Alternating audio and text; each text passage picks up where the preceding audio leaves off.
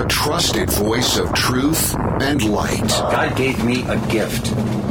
I shovel well. I shovel very well. And a rally point for those who've accepted the reality that they are not sheep. We've got a blind date with destiny.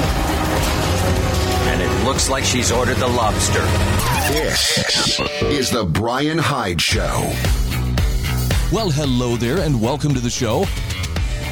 Oh, man, you take a look at my show notes today, and you're going to say, did he have a couple of days off? Because there's an awful lot of information here, and it's true.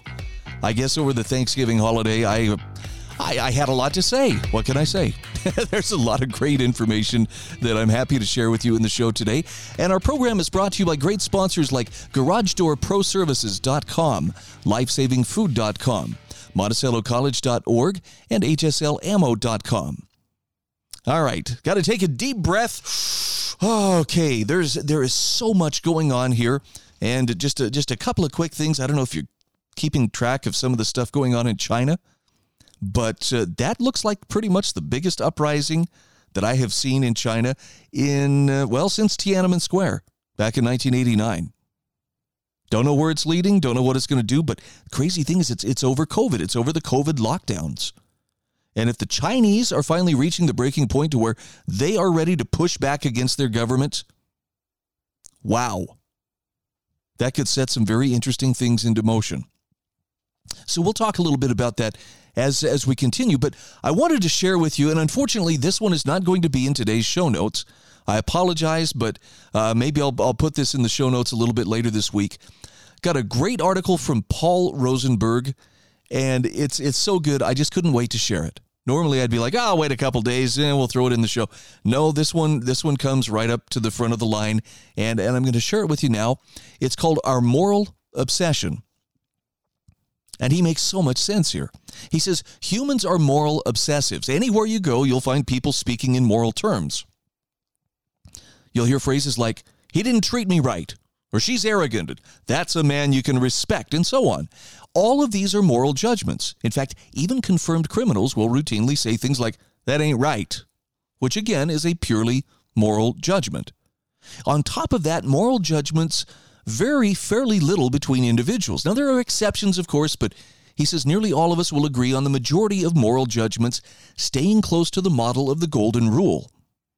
Academic ethics are incomprehensible, and those lifeboat scenarios are just distractions. Paul Rosenberg says both fail to illuminate much while clouding what's actually useful. So most of us listen to them for a moment, then go back to, well, he wouldn't like it if I did that to him. He says this obsession of ours holds firm across almost the whole of human life.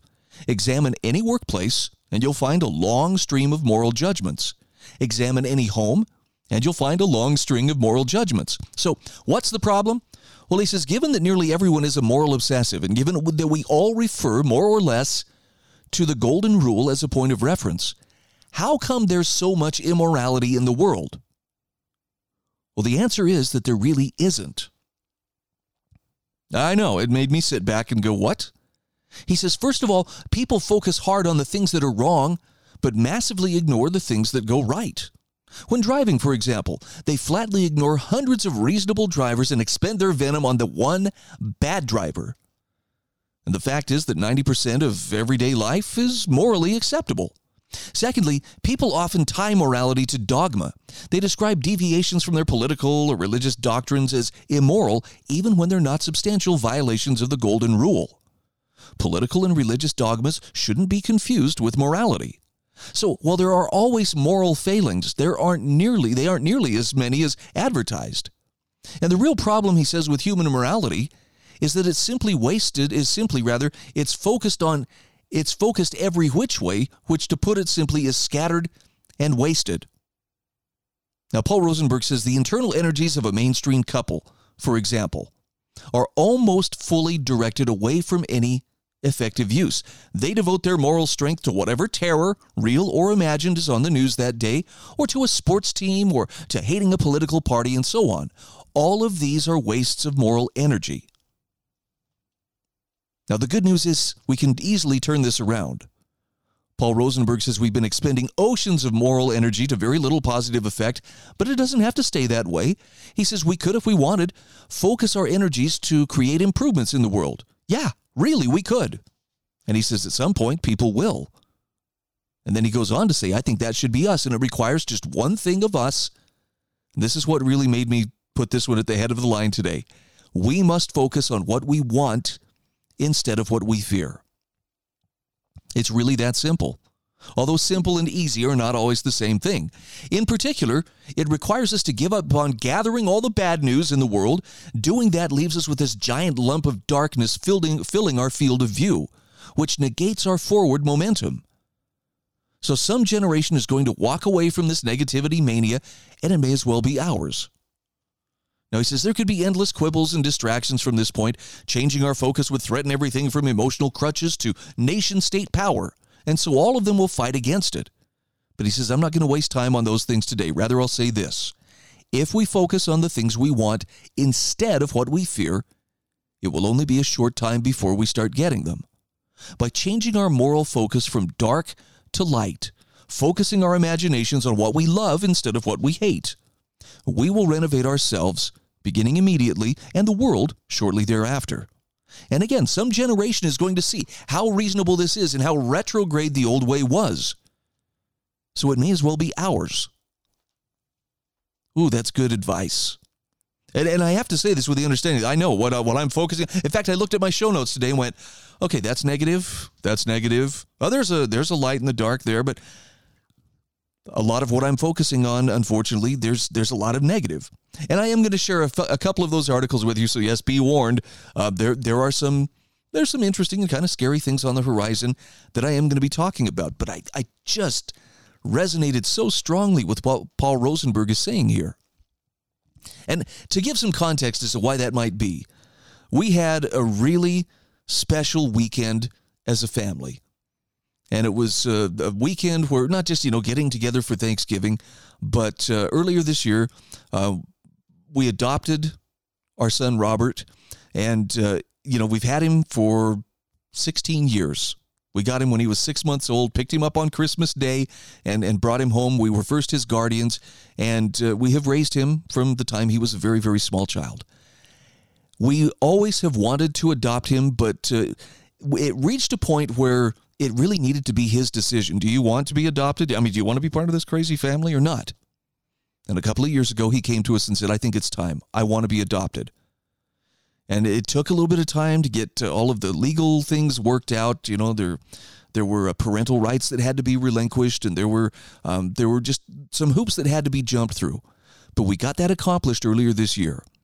And on Friday of last week, we had the opportunity to take him to one of the temples of our church and be sealed to him. Now, most people aren't going to understand this, but let's just say in a spiritual and religious sense, this absolutely finalized him becoming a part of our family. This is not just, you'll be ours until you're 18 and then you're on your own. This is like an eternal commitment to him.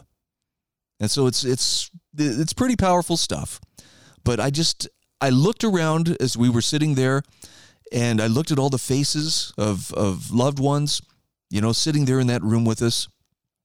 And it just really brought home how much beauty and how much positivity there is in the world.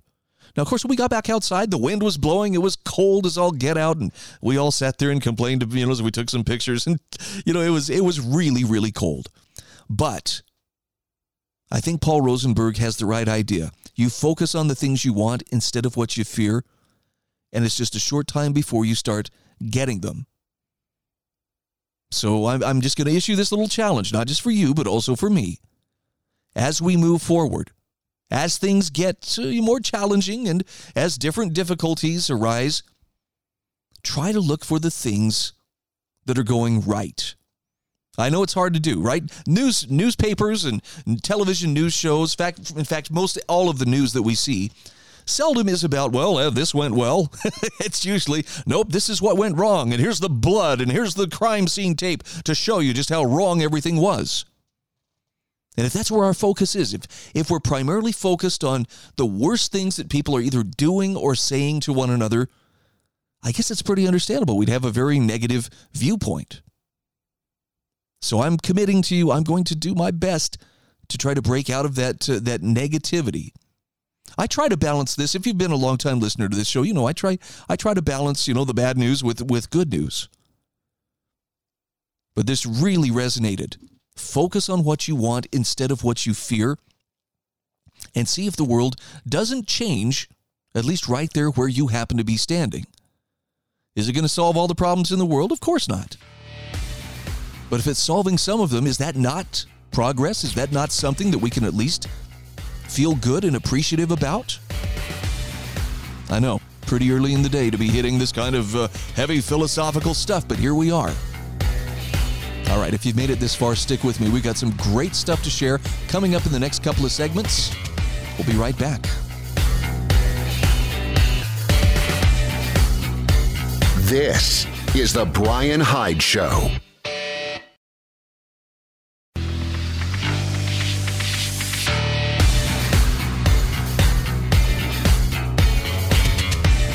This is The Brian Hyde Show. Hey, welcome back to the show. Just want to mention GarageDoorProServices.com. This is one of my sponsors. They serve the St. George, Utah, Cedar City, Utah, Mesquite, Nevada, Colorado City, Arizona areas. And this is where you can get installation, service, and repair of garage doors. Oh, I know it's no big deal until you actually need it, but when you do, this is the name you need to remember, and that is Garage Door Pros. You can go to GarageDoorProServices.com. You can also pick up the phone and call them at 435-525-2773. What can you expect? Well, garage doors made in America, because that counts. Quick response, much faster lead time than other companies can give you, and of course, commercial service as well as residential services. So GarageDoorProServices.com. Again, tell them thanks for being a sponsor. I greatly appreciate it, and I think you'll appreciate them. So shall we dive into one of those topics that might be just a little bit uncomfortable? I say uncomfortable because it deals with money. And if you've ever lain awake at night, oh man, I'm stressed about money. I'm stressed about, am I going to have enough? What's happening to my money? Look, I think most of us are feeling it right now.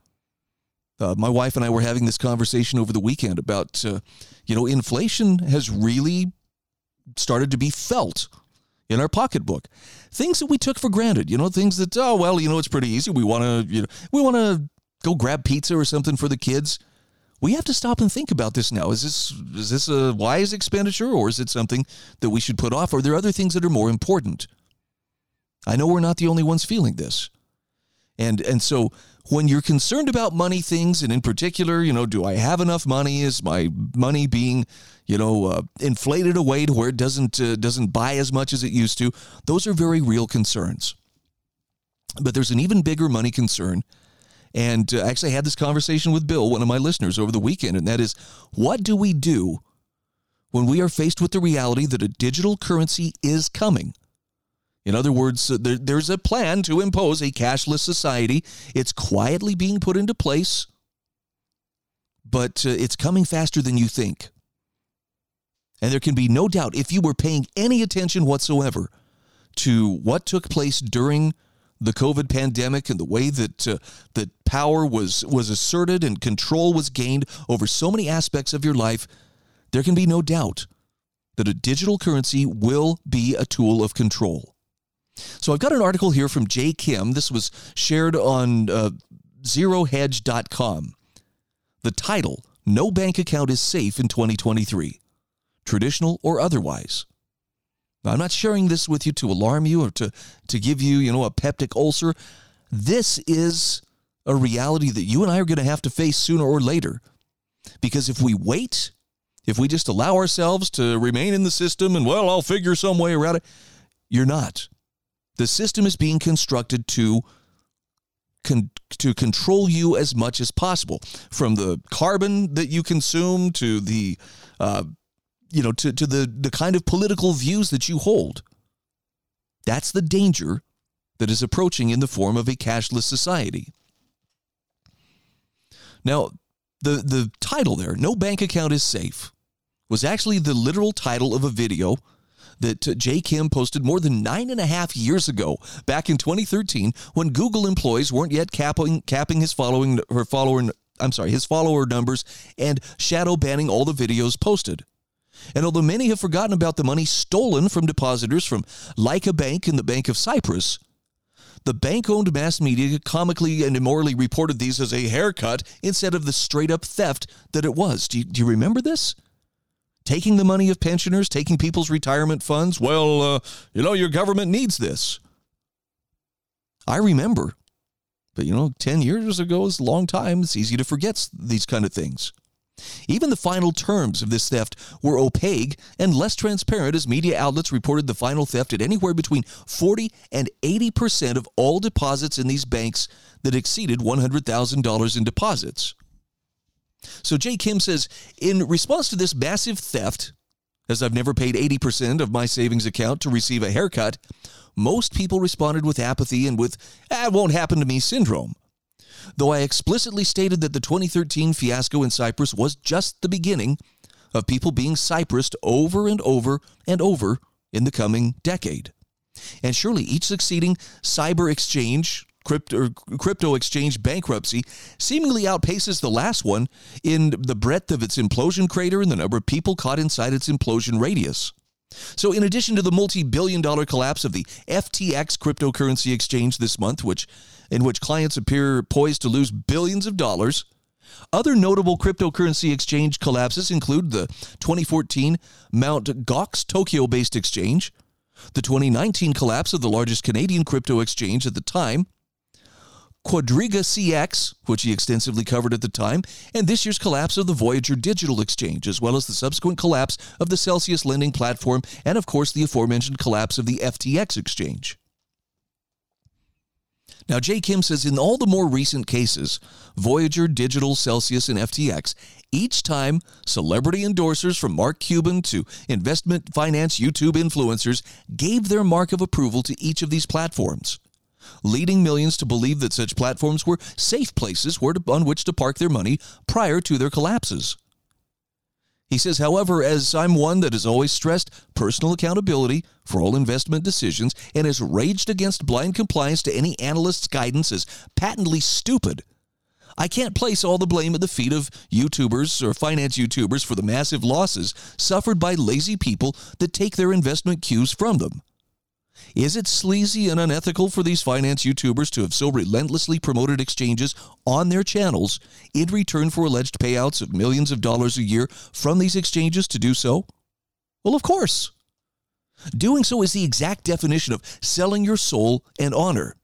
However, does some blame lie with those that blindly followed these YouTubers without performing any due diligence on any of these exchanges before parking large sums of money on them? Absolutely. He says, though I called out Mark Cuban as a complete fraudster for consummating a deal with the Voyager Digital Exchange that caused him to relentlessly promote Voyager to all fans of his Dallas Mavericks basketball team, I'm sure very few people heeded my warnings. However, he says, people must accept some personal accountability for the decisions they make as well. As a result of our zero accountability society, he says, I recall one year when I was still running my investment research firm that I produced an asset allocation model every month that provided a specific weighting for every asset included in my asset allocation model, along with exact buy and exit prices. In 2008, when the U.S. stock market crashed by almost 50%, and the S&P 500 index ironically bottomed at the 666 mark during Q12009, despite 50% losses in the overall market. He says, I actually kept all my clients positive that year and followed a nominally positive yield in 2008 during a 50% market crash by the provision of an enormous annual yield of more than 63% in 2009. I think he's flexing a little bit here, but we'll move on from there. However, he says, unbelievably, in 2008, one of my clients wrote me a blistering email blaming me for his 50% losses because he chose not to follow my asset allocation model that remained positive that year, but instead chose to follow the advice of his Wall Street advisor into a diversified asset allocation model completely against the guidance of my asset allocation model that was concentrated in just a handful of assets. This man was the poster child for the zero accountability generation, blaming someone else for decisions one makes that causes a negative outcome while taking zero responsibility for ignoring guidance that would have produced a positive outcome, or described in more appropriate terms, complete cowardice. I'm going to come back to Jay Kim's article here in a moment because there's a warning about what happened to the people in Cyprus and what could be happening to you and me if we don't pay attention. I know some people are going to take exception here and say, Brian, this sounds like you're just railing against the banks. Well, I guess in a sense, yes, that could be seen as such. But it's more like the financial system itself is rapidly becoming a trap of sorts. And I know you got to be a part of it if you want to be, part of society. But what if that includes enslaving yourself? Do you still need to be a part? This is the Brian Hyde Show.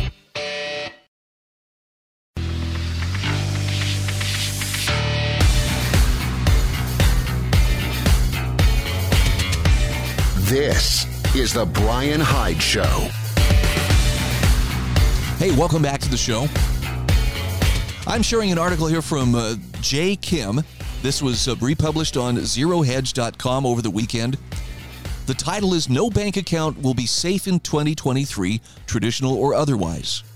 Now, he gets into a lot of details about investing and allocation of assets and so forth, but the thing to remember, the thing he brings up right at the beginning is not quite 10 years ago,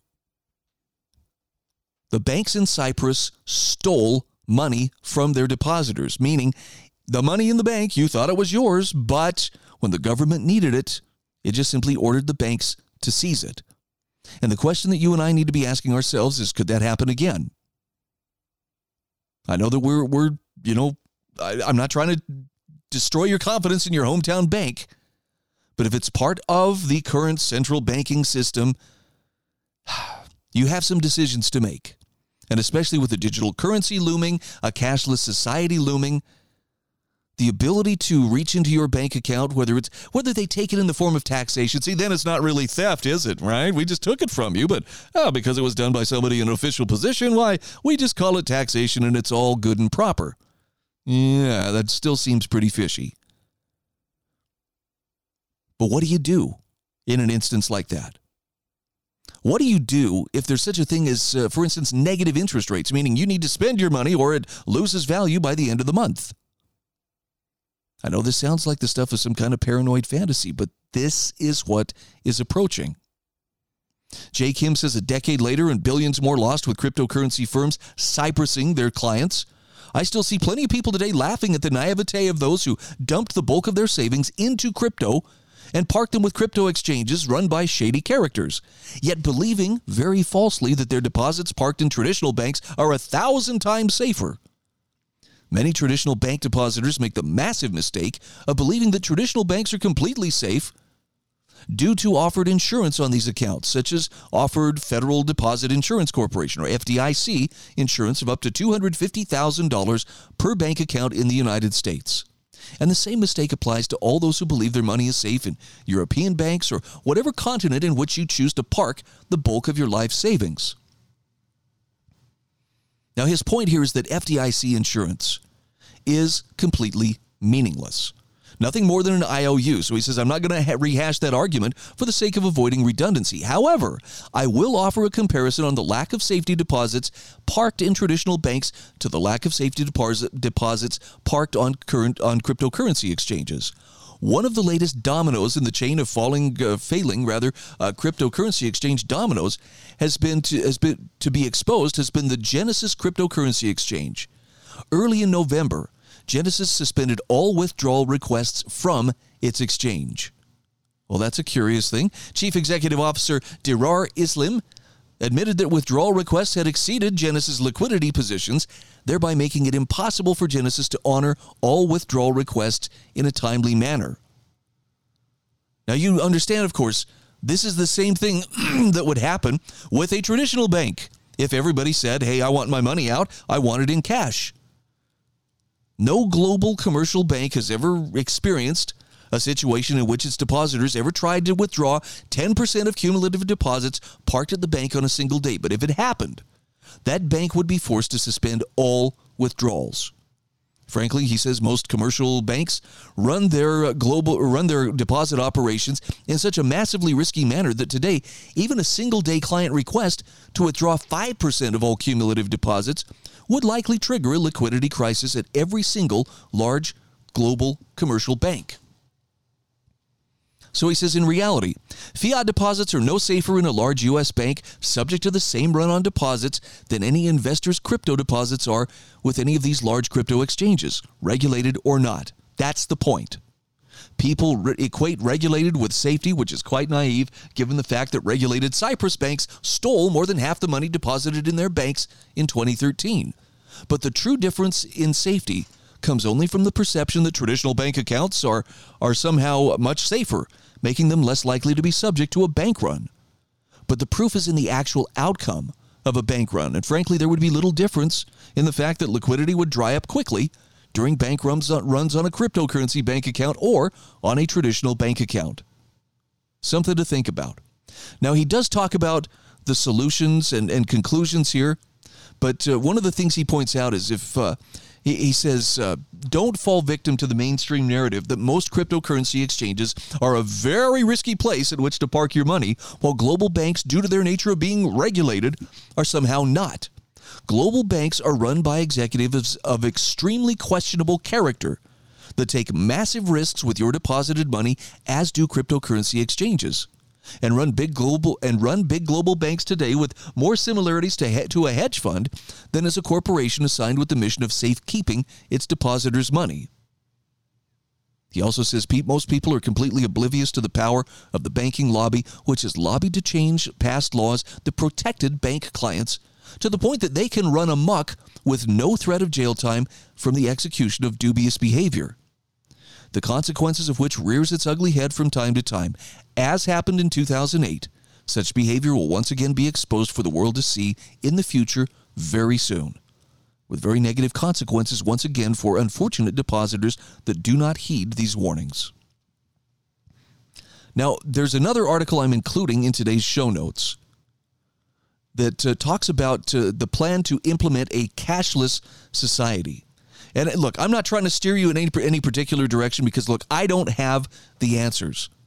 I do see the danger that's coming, and the danger is that you won't be in control of your wealth. If your wealth consists of, well, I've got money in the bank, keep in mind what that really represents. That it's electrons on somebody's computer, or it's a notation on a financial ledger somewhere, but it's not actual controllable property.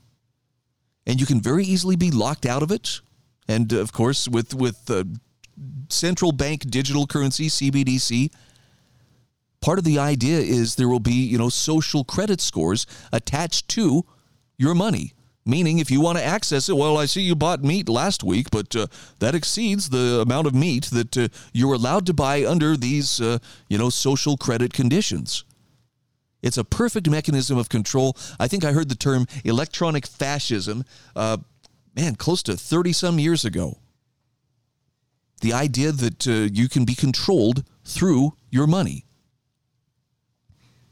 So if you have your life savings sitting in the bank, if you're wondering, well, what can I do, to protect myself so I'm not, at the beck and call of the people who control these banking systems,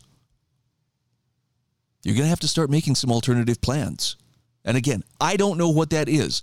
There are plenty of people out there, well, buy gold, buy silver, buy property, buy tools. I do believe that there's something wise to the idea of having tangible assets. Basically, if you can put your hands on it, then it's yours. But you look at what happened with the Canadian trucker protest earlier this year. How quickly were their bank accounts frozen? How quickly were they locked out of their own funds and unable to make a living or unable to pay their bills, right? Think how much easier that would be with a centrally controlled digital currency. It would be far too easy, way easier than most people think. And I get it. Some people are already shaking their heads going, Brian, you're down the rabbit hole. This just sounds like conspiracy stuff. It's not going to be sold to you as a means of control. it is going to be sold to us as convenience. Oh, but look at this. You don't have to worry about carrying cash anymore. Nobody's going to be able to rob you. Why, we'll have biometric identifiers to make sure that only you can access your, financial account.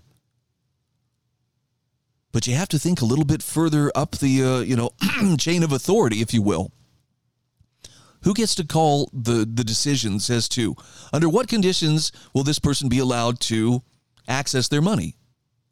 What rate will they be taxed?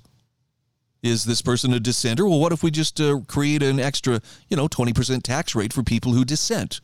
People who aren't in enough compliance with what the people in authority would like to see. I know it sounds like, wow, Brian, what a flight of fancy, but after what we saw over the last 3 years, can you honestly say that that's out of the realm of possibility? Because it sure seems to me human nature has been confirmed that, yep, people will go there. So talk with somebody who you trust, who understands money, who understands investment, who understands wealth. By the way, you might want to keep in mind that one of the great definitions of wealth is that's what remains when the cash stops flowing. So whatever you want to do to measure your wealth, take a look around you and say, what could I keep? What would still be mine if my flow of cash were to stop today?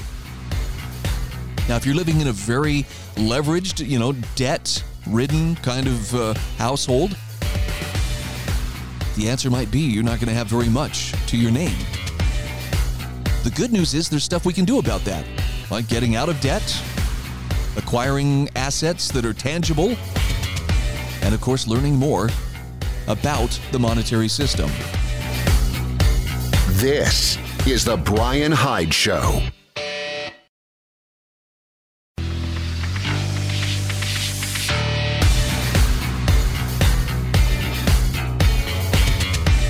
This is the Brian Hyde Show.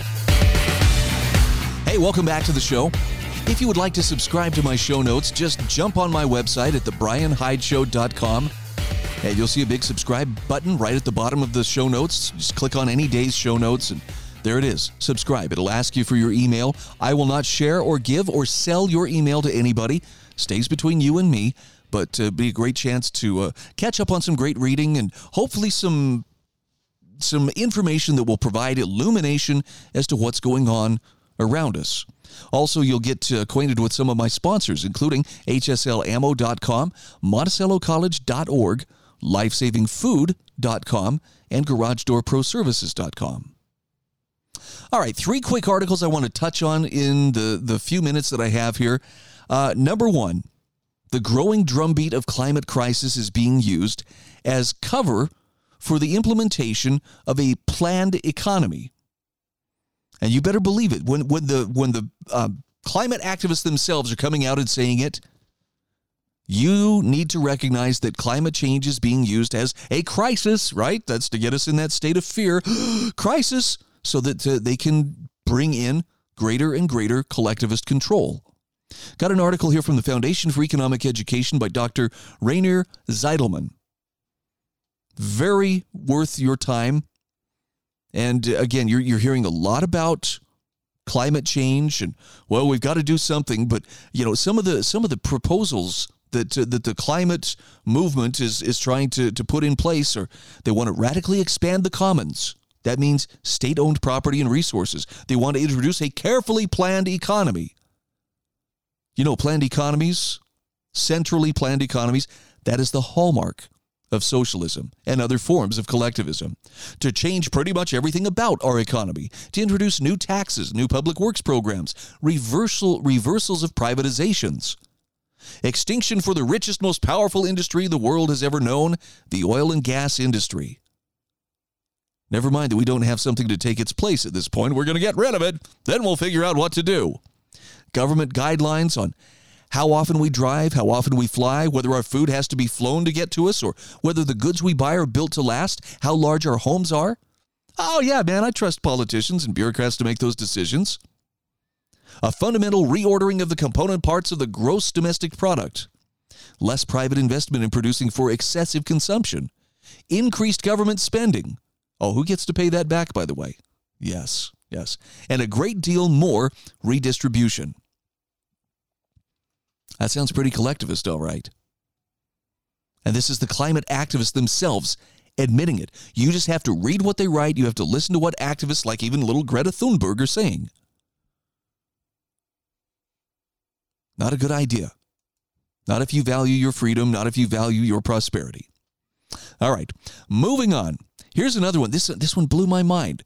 I've heard the rumors lately, and in fact, I've seen a couple of articles that have pointed out that the vaccinated are the ones who are now dying in greater numbers than ever. I'm talking COVID vaccination.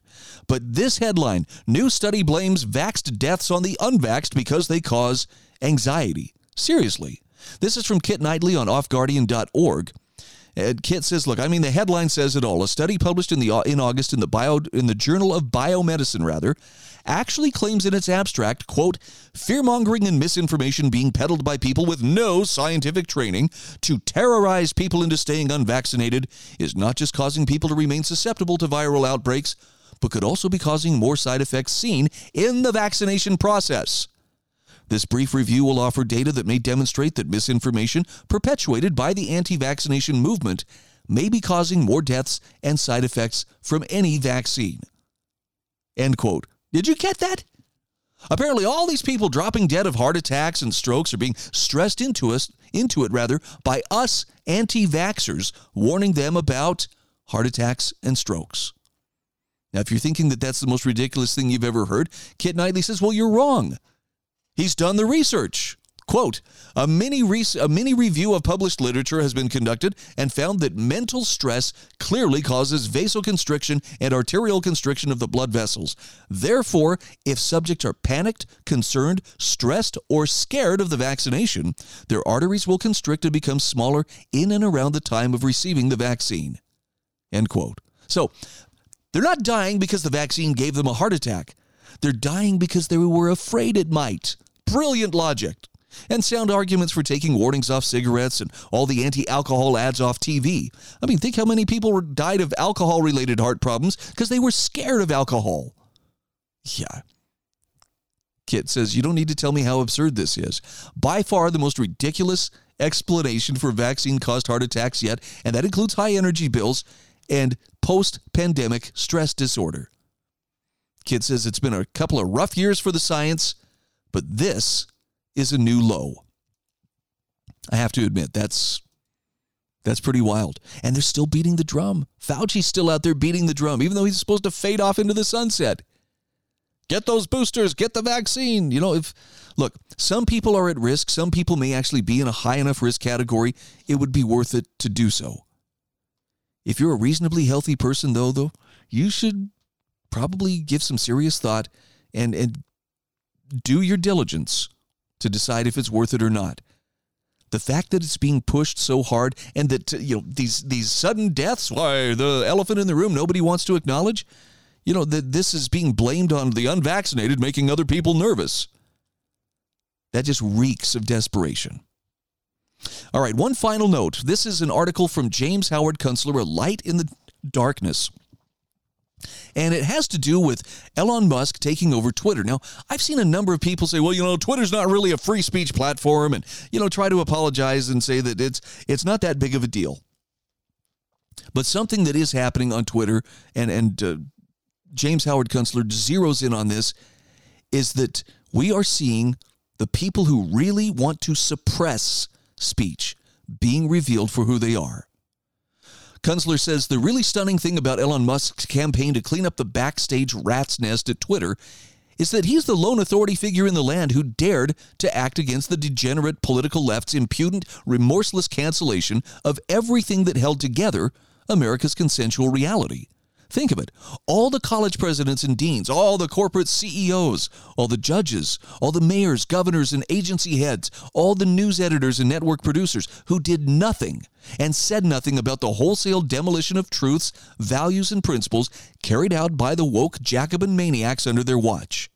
And what's more appalling, they all pretended not to notice each other's craven inaction and silence. And now, Mr. Musk strikes a blow almost every day and with amazing insouciance, as if his effort to reignite free speech is the most self-evidently natural thing anyone in charge might seek to do. And let's face it, whatever Twitter started out as, however seemingly trivial this internet app for social chit-chat was conceived to be, it evolved into an essential arena for public argument, especially as the old leaders in the American news business slouched into routinely retailing every sort of lie possible about public affairs that matter.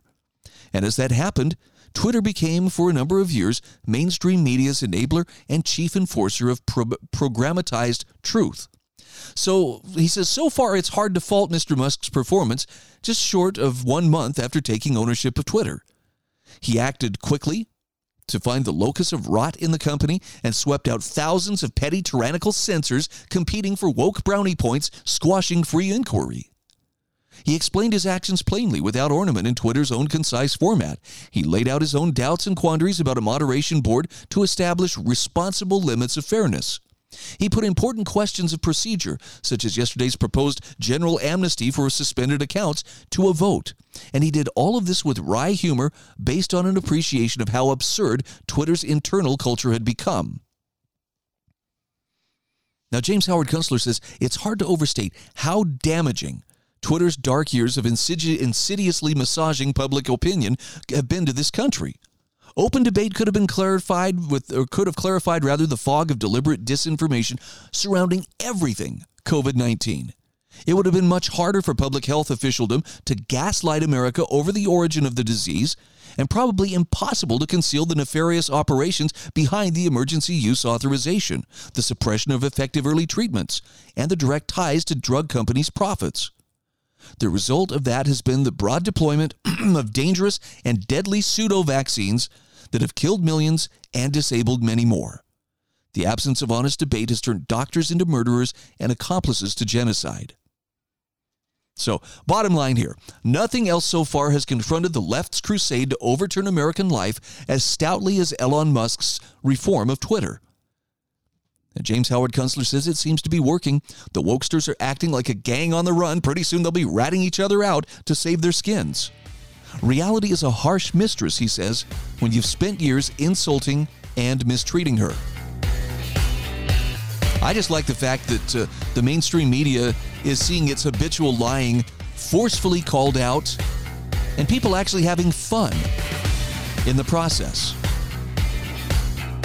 But beware, Twitter can also be a pretty big waste of time if you allow yourself, to get pulled in too deeply. This is The Brian Hyde Show.